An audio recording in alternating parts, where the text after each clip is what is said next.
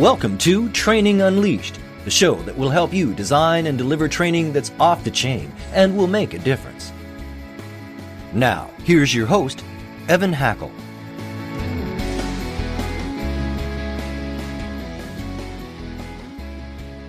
Welcome, everyone, to another exciting edition of Training Unleashed, and very proud partner with the C-Suite Network. Today, we're going to have an interesting conversation because we're going to be talking about culture and respect. And as anyone who listens to this show knows, I'm very passionate about culture.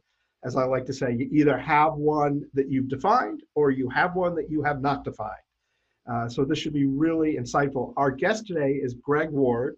He's a speaker, author, executive coach, and an entrepreneur. Always nice to see that balance of somebody that not just talks about it, but lives it and does it. Greg, I know that you're about culture and respect, but if you could just quickly share, how did you get there? How did this become your thing? Why this topic? Why this point of view? Thank you so much for asking. I've lived a kind of circuitous life, and the way I got to it was really quite strange. I was working in New York City as a professional actor, writer, director, and producer. And one day I got involved and asked to be a part of the development of a new training program for the New York City Police Department. And the developers were wanting to use live actors in this training seminar. This is way back in the 1980s, and nobody did this kind of stuff, let alone the police department. But they asked me to head it up, and I put together a team, and we created this program, and it was so much more effective than anyone thought it would be. And what was so interesting for me, who had grown up, and I'd had a few run-ins with the police. I didn't have much respect for the cops, but I really came to understand the dynamic of respect when it came to policing and interactions with the public and so on and so forth, which I really didn't know before. It's tough being a cop. It's also tough if a cop doesn't respect you. And so I really began to explore, what does it mean to be respected or not? And how does it play out in relationships? And one way or another, that's the work I've been doing for the past 25 years. Wow, it's kind of interesting.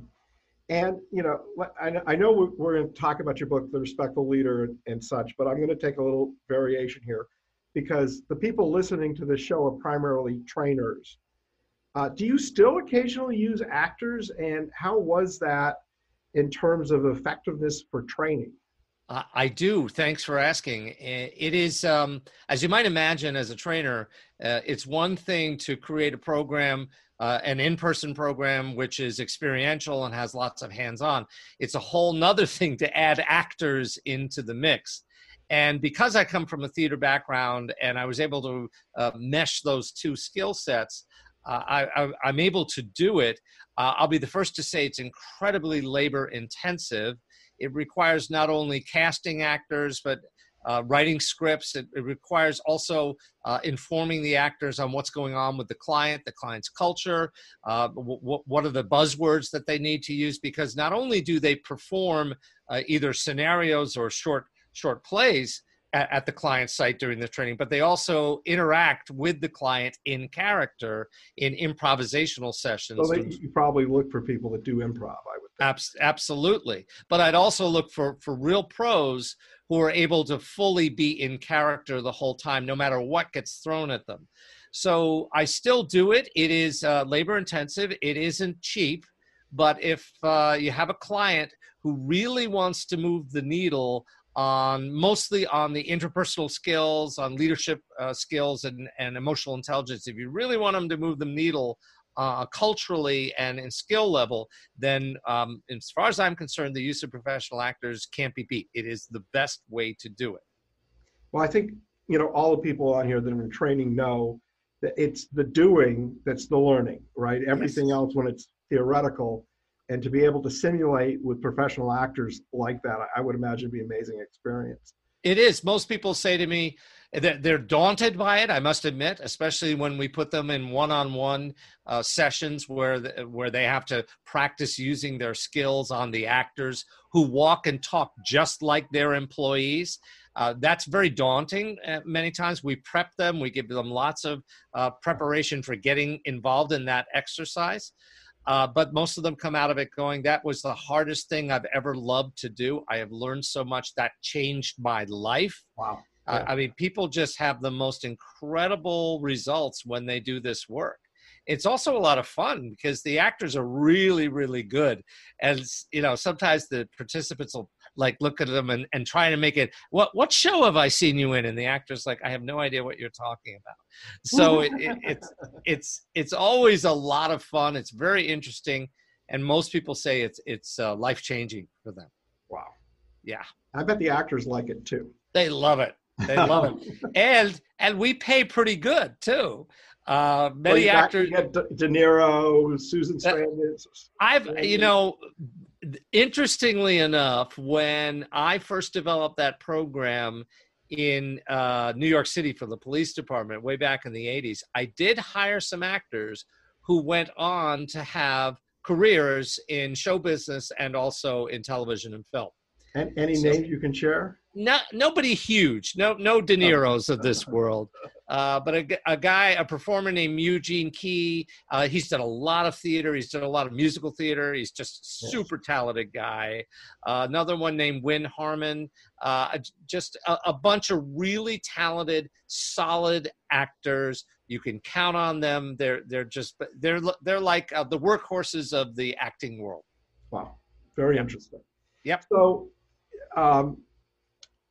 Your book is The Respectful Leader, 7 Ways to Influence Without Intimidating. By the way, for the listeners, it's a fable. I love business fables. I think it's really amazing when you could take a business concept and put it into a story. But could you share with us, what some of those 7 ways are? Sure. So the story is based on all the different clients that I've worked with in the past 25 years. It's set in a fictional medical device manufacturing firm here in San Diego where I live.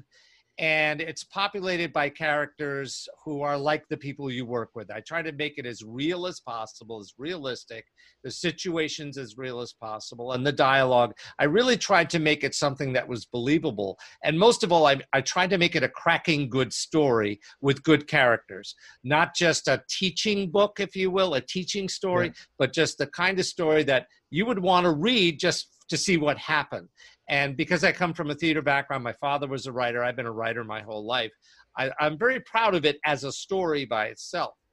So then in the process of reading the story, you come to understand some of the basic things that the hero of the story, who's the CEO of this company, uses to address all the issues that have come up with disrespect in his company. And so what there are is basically 7 fundamental behaviors that you as a leader can engage in. Everything from what I call be the first to respect. Don't assume that just because you're a leader that you're deserving of respect. You have to earn the respect of the people you lead. That's one of them. Another one is called finding diamonds in the rough. And what that means is, we know it's our job as leaders to find the problems and solve the problems, but let's catch people doing things right as well. Let's not just always criticize people, but let's also hold them up and acknowledge them for the good things that they're doing. I have a thing, Greg, called the 5-to-1 rule. Okay. Which is catching people doing something right 5 times for every one that you don't. I love that rule. That's an excellent rule. Can I steal that? Yeah, go ahead. Please make yours the 5.5 rule. Okay. No, but I'll credit you. But when people know that you see what they're doing really well and you acknowledge it, then the few times you have constructive suggestions, they listen because they don't worry that you're overreacting as their leader. They don't feel threatened. Yeah, and they trust you, and they trust the feedback is honest and intentional, and it's not destructive, and so on and so forth. Unfortunately, a lot of leaders don't do that. They're too busy. They follow the reverse. Yeah, the 5 negative for every 1 good. Exactly. Yeah, so and that's another one of the what we call the respectful dues. One that I have a lot of fun with is called get your shift together. And get your shift together has to do with your emotional shift. If you're a leader in any kind of organization, chances are people are coming to you with problems and issues all day long. If you allow your emotional reactions to these things impact others, well, that's going to be infectious. That's going to spread itself throughout the organization, especially if you lose your cool. And so people are going to see that as a behavior that's acceptable, and it's going to lead to a lot of negative fallout. So I believe part of being a respectful leader is managing your emotional life very well, getting your emotional shift together. And one of the others I'd like to bring up is around nipping disrespect in the bud. Now, what do I mean by that? Very often, you and I will be involved in doing work together, and we might behave in ways that the other person finds disrespectful, but we don't say anything about it. Or we're in a meeting, for example, and I'm saying something, and then you jump in and you interrupt me. And then I try to get the conversation back, and you interrupt me again. Well, most of us would feel disrespected by that. But again, we're not going to say anything about that because we just don't want to cause any waves. Go along to get along. Go along to get along. Yeah. But what the neuroscience of respect and disrespect teaches us is that those things add up, and we have a genuine feeling in our gut about those things.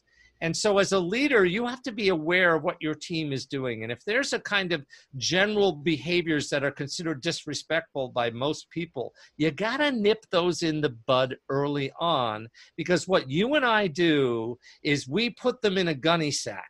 We have a sack, an invisible sack we carry on our shoulders, and we just put those little disrespects into the sack, and after a while, the sack gets really heavy, and the next thing you know, we go into HR's office, and we go, we dump the sack out on the table and say, see what they did to me. You need to fix this. And so it's really important as a leader that you catch the stuff early on, nip it in the bud. There's a way to do that without embarrassing anybody, and make sure what is a little molehill doesn't grow into a big mountain. How about the reverse?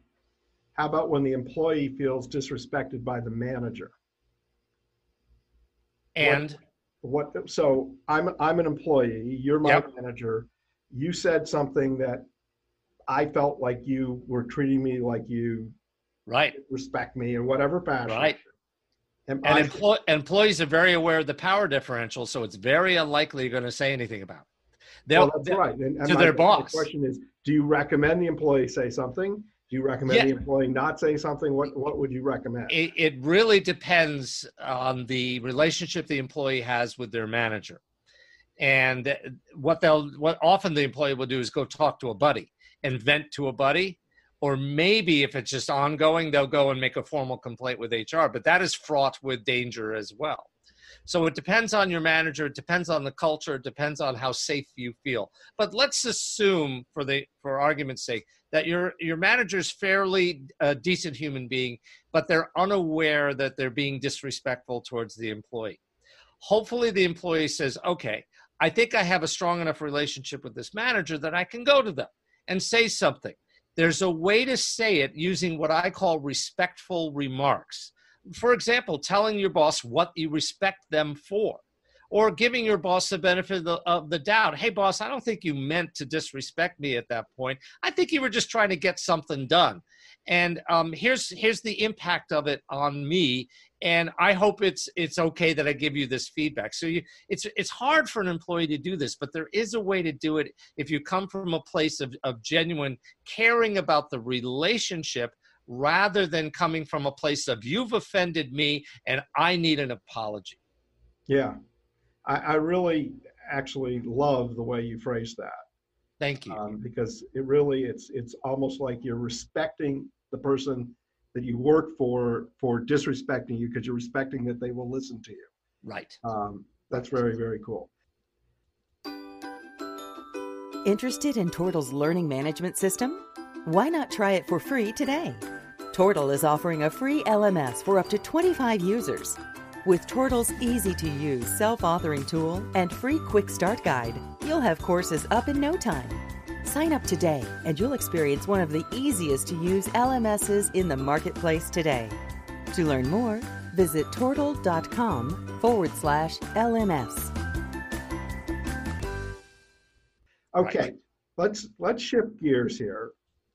And that is, you've got somebody in the company that is, trying to think of a nice word for it, but they're like a high performer, great, let's just say they're a great salesperson or great producer, whatever it is they produce, but they're toxic with their personality. Yep. I know where you're going.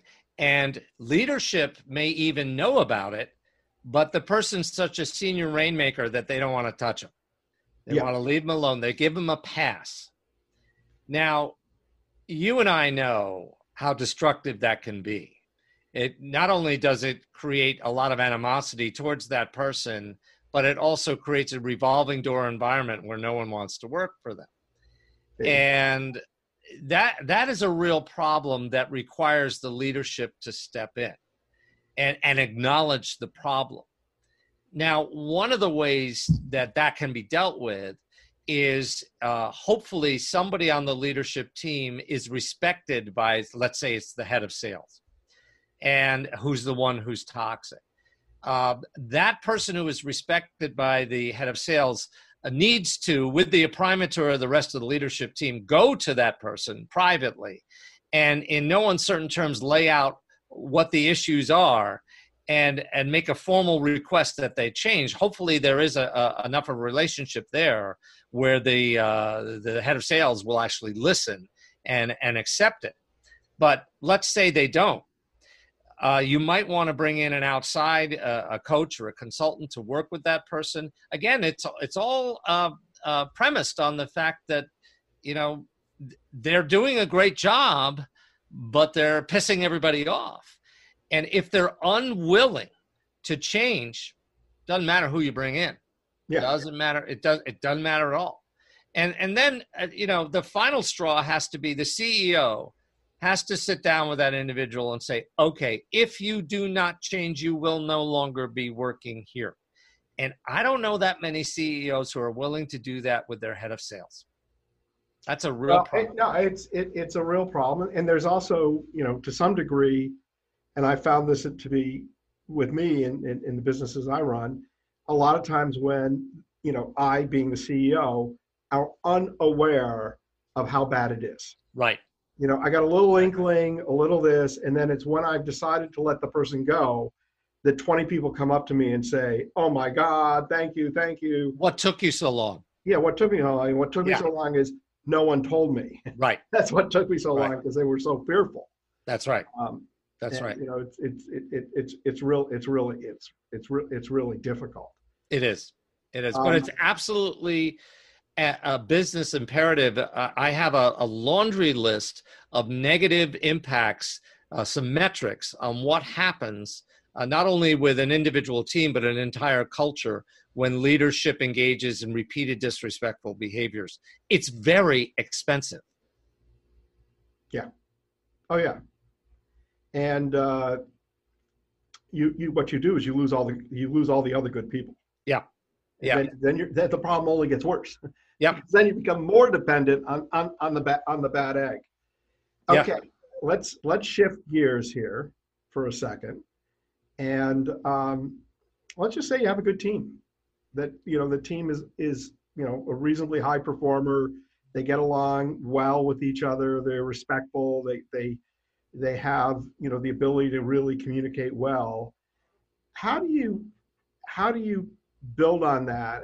What's the highest level of respect? How do you go from good to great? That's a great question. I think the epitome of a great team is one which engages in behaviors that creates a high level of what Google has now called psychological safety. And where the team feels safe and is trusting enough to have open conflict and work it through in front of each other, to brainstorm very rapidly, and yet maintain a high level of respect for each other so that each person feels that they are an equal and valued partner on the team. And that's hard to do.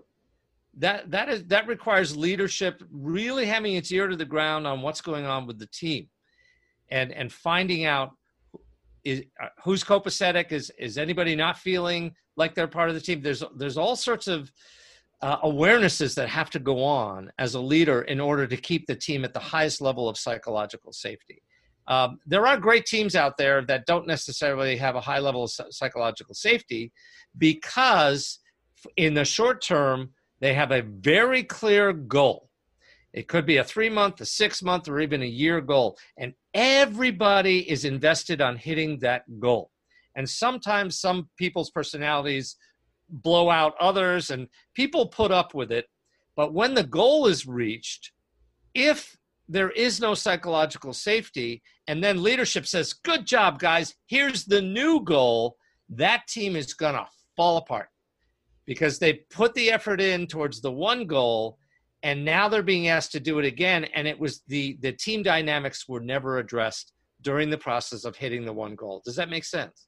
Yes.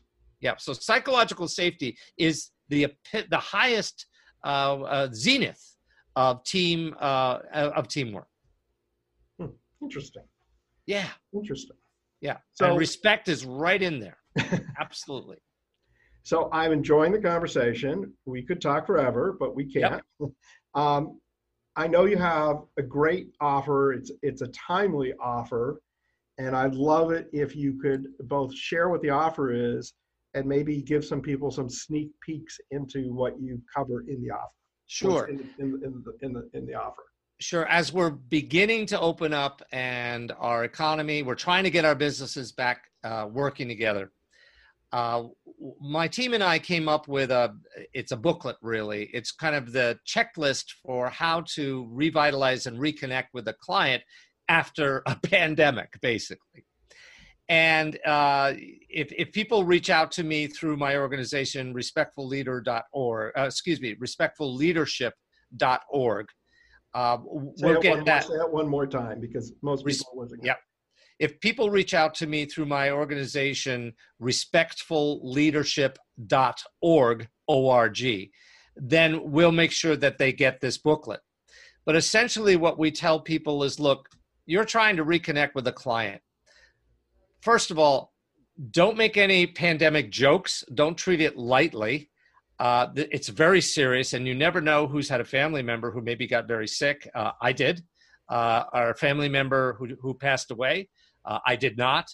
But you don't want to make light of what has happened. And really, the purpose of checking, you're checking in first. You're not selling anything. You're not trying to re-engage that client in buying your products or services. You're just checking in to say, hey, are you okay? And you treat it seriously. And then you offer something, and this is my tip, offer something that might be helpful. In my case, I'm offering my checklist to all my clients. Yeah. It could be something as simple as maybe your company has a little stress ball. And you say, hey, I'm going to send you a stress ball in the mail. You'll get it in a couple of days. Just, we could all use a stress ball. Yeah. But what you don't want to do is sell them anything. You just want to give them something as a little gift, a personal gift, something that they can use. It's a feel-good kind of thing. It is amazing how much people will appreciate that little gesture from somebody they're so used to trying to sell them on something. And it shifts the relationship. So that's my tip. Don't sell, just reconnect and give a gift from your heart. Yeah. It will love your gift. Very timely. Yep. And I would say, because some people could be listening to this 4 and 5 years later, because it doesn't disappear. Everything probably in that book is probably accurate for whatever's going on in the world at that time. That's a good point. Just connecting with people as people really changes the dynamic. It really does. Thank you for pointing that out. That's a great point. So Greg, everyone that listens to the show knows we always ask our guests to share, if you had one tip to share, what would that tip be?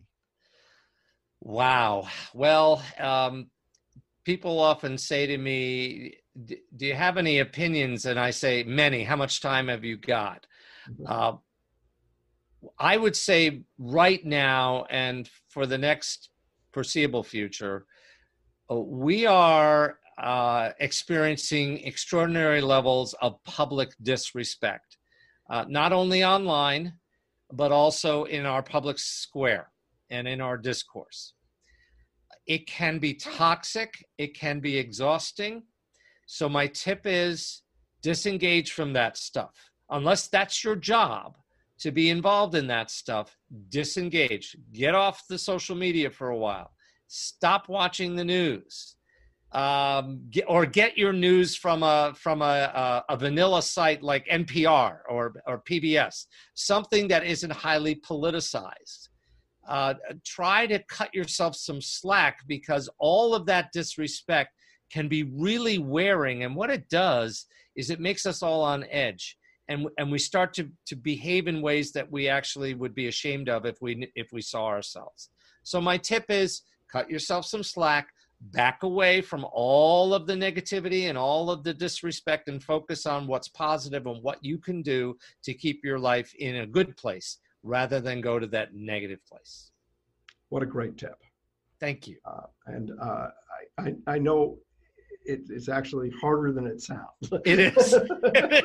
Because I'm a news junkie. So, Greg, you've been a great guest. I want to thank the audience. I want to thank the C-Suite Network. Everyone have a great day. Thank you very much. It's been a pleasure. This has been Training Unleashed, but it doesn't stop here. Just go to trainingunleashed.net to subscribe to the show. That way, you'll never miss an episode, and you'll be well on your way to delivering training programs that are off the chain. We'll talk to you next time on Training Unleashed.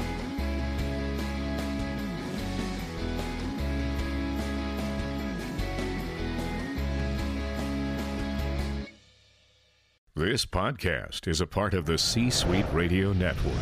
For more top business podcasts, visit c-suiteradio.com.